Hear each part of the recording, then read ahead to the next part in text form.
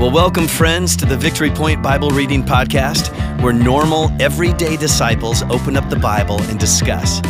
We don't claim to be theologians here, but no one ever said you had to be to read and interpret and apply the Word of God to your life. So thanks so much for joining us today, and here's your host.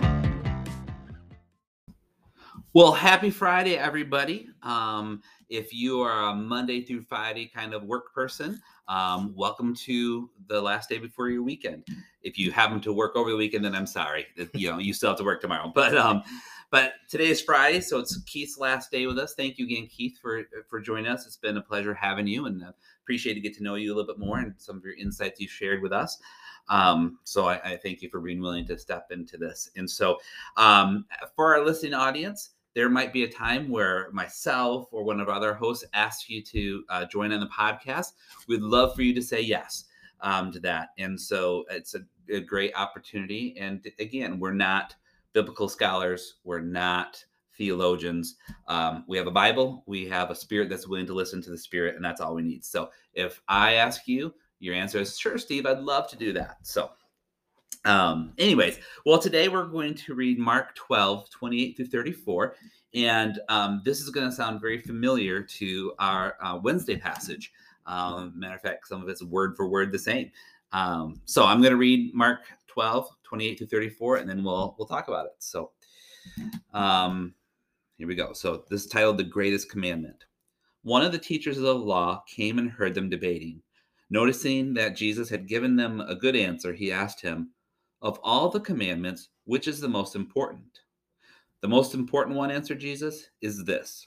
Hear, O Israel, the Lord our God, the Lord is one. Love the Lord your God with all your heart and with all your soul and with all your mind and with all your strength. The second is this. Love your neighbor as yourself. There is no commandment greater than these." "Well said, teacher," the man replied. "You are right in saying that God is one and there is no other but him. To love him with all your heart, with all your understanding, and with all your strength, and to love your neighbor as yourself is more important than all the burnt offerings and sacrifices." When Jesus saw that he had answered wisely, he said to them, "You are not far from the kingdom of God."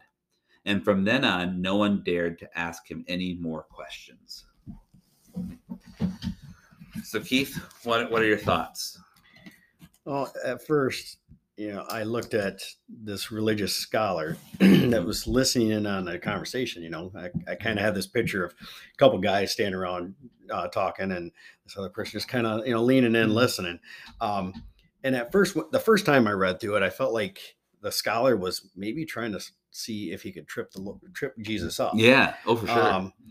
And I think he thought he had him. And then when the Lord came back, or when Jesus came back and, gave his answers, I think he was, I wouldn't say shocked, but pleasantly surprised. And then with his reply, then, basically Jesus, was back and forth with him, and almost like he laid down his trump card. And no one else could do anything. Because in the end, it says no one else dared ask a question. I felt like, it was just a mic drop. Poop, and just walked out. And I thought that was a really good answer, because as grown up as a Christian, from a young kid, this was always the number one that you always were taught. So, right. Yeah. It's like, I was expecting this when I started reading it. But it was kind of fun to listen to, in my opinion, Jesus's mic drop on that. It was pretty cool. Yeah. Oh, I like how you put that. That's cool. And I agree exactly with you. I think the rabbi was trying to trip him up. I looked in the footnotes and said that there were 613 individual statutes and laws that the rabbis were teaching, and they tried to quantify them. So which are the more important ones and which are the not so important ones? And so I think you're right. He was trying to trick Jesus and say, okay, what's the most important? Because if Jesus didn't give the right answer, then it's like, oh, I got you. You're not. We shouldn't follow you. We shouldn't be listening. We shouldn't be listening to you. And Jesus comes back with the main confession of the Jewish faith. What we read about on Wednesday with the Shema. Love the Lord your God with all your heart, mind, soul, and strength. There's one God. But then it's interesting because then he adds on to that the love your neighbor as yourself too. So I think, he kind of like, he he answered the rabbi's question and didn't trip him up. And I almost hear the rabbi saying, yeah, you're right. You're right in saying that there's no other God, and to love your neighbor. And I'm like, oh man, my tricks, my didn't work. Trying to spin it. Yeah. Like I wasn't trying to trick you. I was feeding into what I knew you would say. Yes, exactly. I'm helping you out here. So when I was also kind of not taken aback, that's not right, but the last line is like, nobody else dared to ask him questions, and I wondered why, and why not? But maybe if they were really trying to trick him, they realized, oh, he's going to use our Jewish laws to make his point. And so we don't want to set him up, How are we going to expand upon that? Right. We don't want to feed him anything more that's going to allow him to embarrass us, to use our laws against us, if you will. One of the other things that I appreciate about this is, in yesterday's passage, we saw that Jesus was saying the old law doesn't matter anymore. The sacrifice, we don't have to do that anymore. I came, I paid for your sins. That's all we need.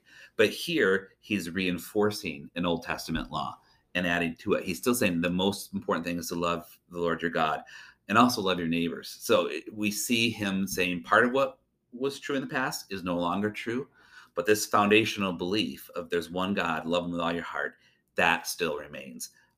We oftentimes think of Jesus coming to end the law, which he did. When you look at those 613 individual statutes, we don't have to follow those anymore.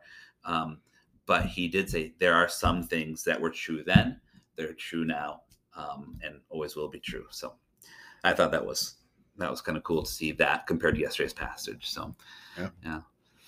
Anything else that you want to take from this passage? Well, I thought it was interesting that almost like he was, almost like a verbal quiz. They're sitting there and obviously it's a short passage, so they didn't say what questions they were asking him. Yeah. So that makes your human mind say, okay, what else were they trying to catch him on, or trying to see if he knew what he was talking about? Makes me wonder, to be a fly on the wall and sitting and listening to the scholars ask this young man. I mean, he's quite young at this point when they're asking these questions. I just thought it was interesting that they're asking him these questions, multiple questions, and he's got the answer key. Yeah. So I thought it was really cool. Yeah. Have you watched the show The Chosen at all? I have not. Okay. So Matt talks about he does that. It's really good. You should guys watch it sometime. But kind of in the second season, there's and I don't remember who the two but in this time there's two kind of main rabbis, and one was preaching one thing, one was preaching the other thing, and the people who were trying to catch Jesus to trip him up, they were trying to get him to. They're trying to show how he was going against their rabbi. And they couldn't quite do it. So then they said, well, let's go see how it compares to the other rabbis. So they're trying to see how Jesus was disagreeing with the leaders of the time. And so I don't remember where I was going with that, but whatever you were saying, it reminded me of that they were trying to, get him to admit or say something that was against the thinking of the time. So sure. Yeah.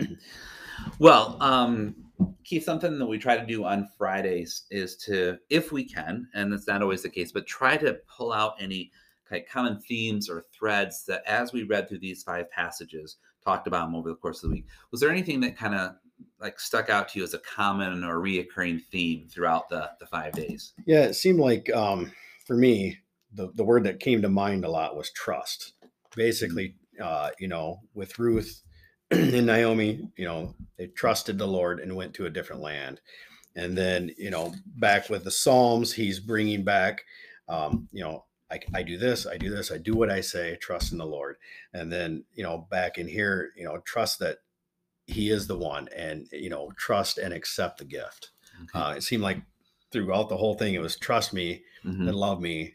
And this is what will happen. And it just seemed like each one pointed basically to the same thing. Yeah. Well, piggybacking off that too, I think that I also took away the fact that contrast between we can trust in God because his plans never fail. You know, he always does what he says versus man's plans fail. So we talked a lot about how we feel as dads, as husbands, having to try to measure up or prove, that we, or earn our rights or earn things, and we just can't. We, man's plans ultimately fail, but it's trusting in God, trusting that He will provide for us is the key to what we need to be doing. So that, and also the love the Lord your God with everything, with your heart, your mind, your soul, and love your neighbors as yourself. So that came back, twice as well. So good. Well, before we wrap up, because is there anything else that you want to share? Anything else that's been speaking to you, either through this passage or just the week? No, it was an interesting journey. Okay. I appreciate the offer or the ask to come.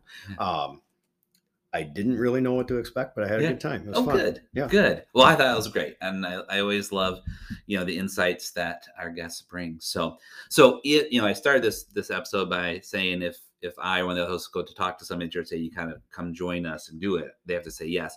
But now that you've been through it, you would I'd do it again. Okay. All right. So Yeah, next week, same time. No. I'll be gone. Yeah. Hunting. Yeah. You could take the mic and then computer record it from your tree stand. So, Perfect. yeah. Good background noise. Yeah. Yeah. If anybody has any questions and they see me in that church and they want to ask, I'd be more than willing to answer any questions about the process and on how I dealt with it. And, Okay. any kind of fears that you might have, I hope I can debunk those. Okay, good. Well, thank you for that. And thank you again for being willing to do this and join us. And so, well, ladies and gentlemen, thank you for joining us this week.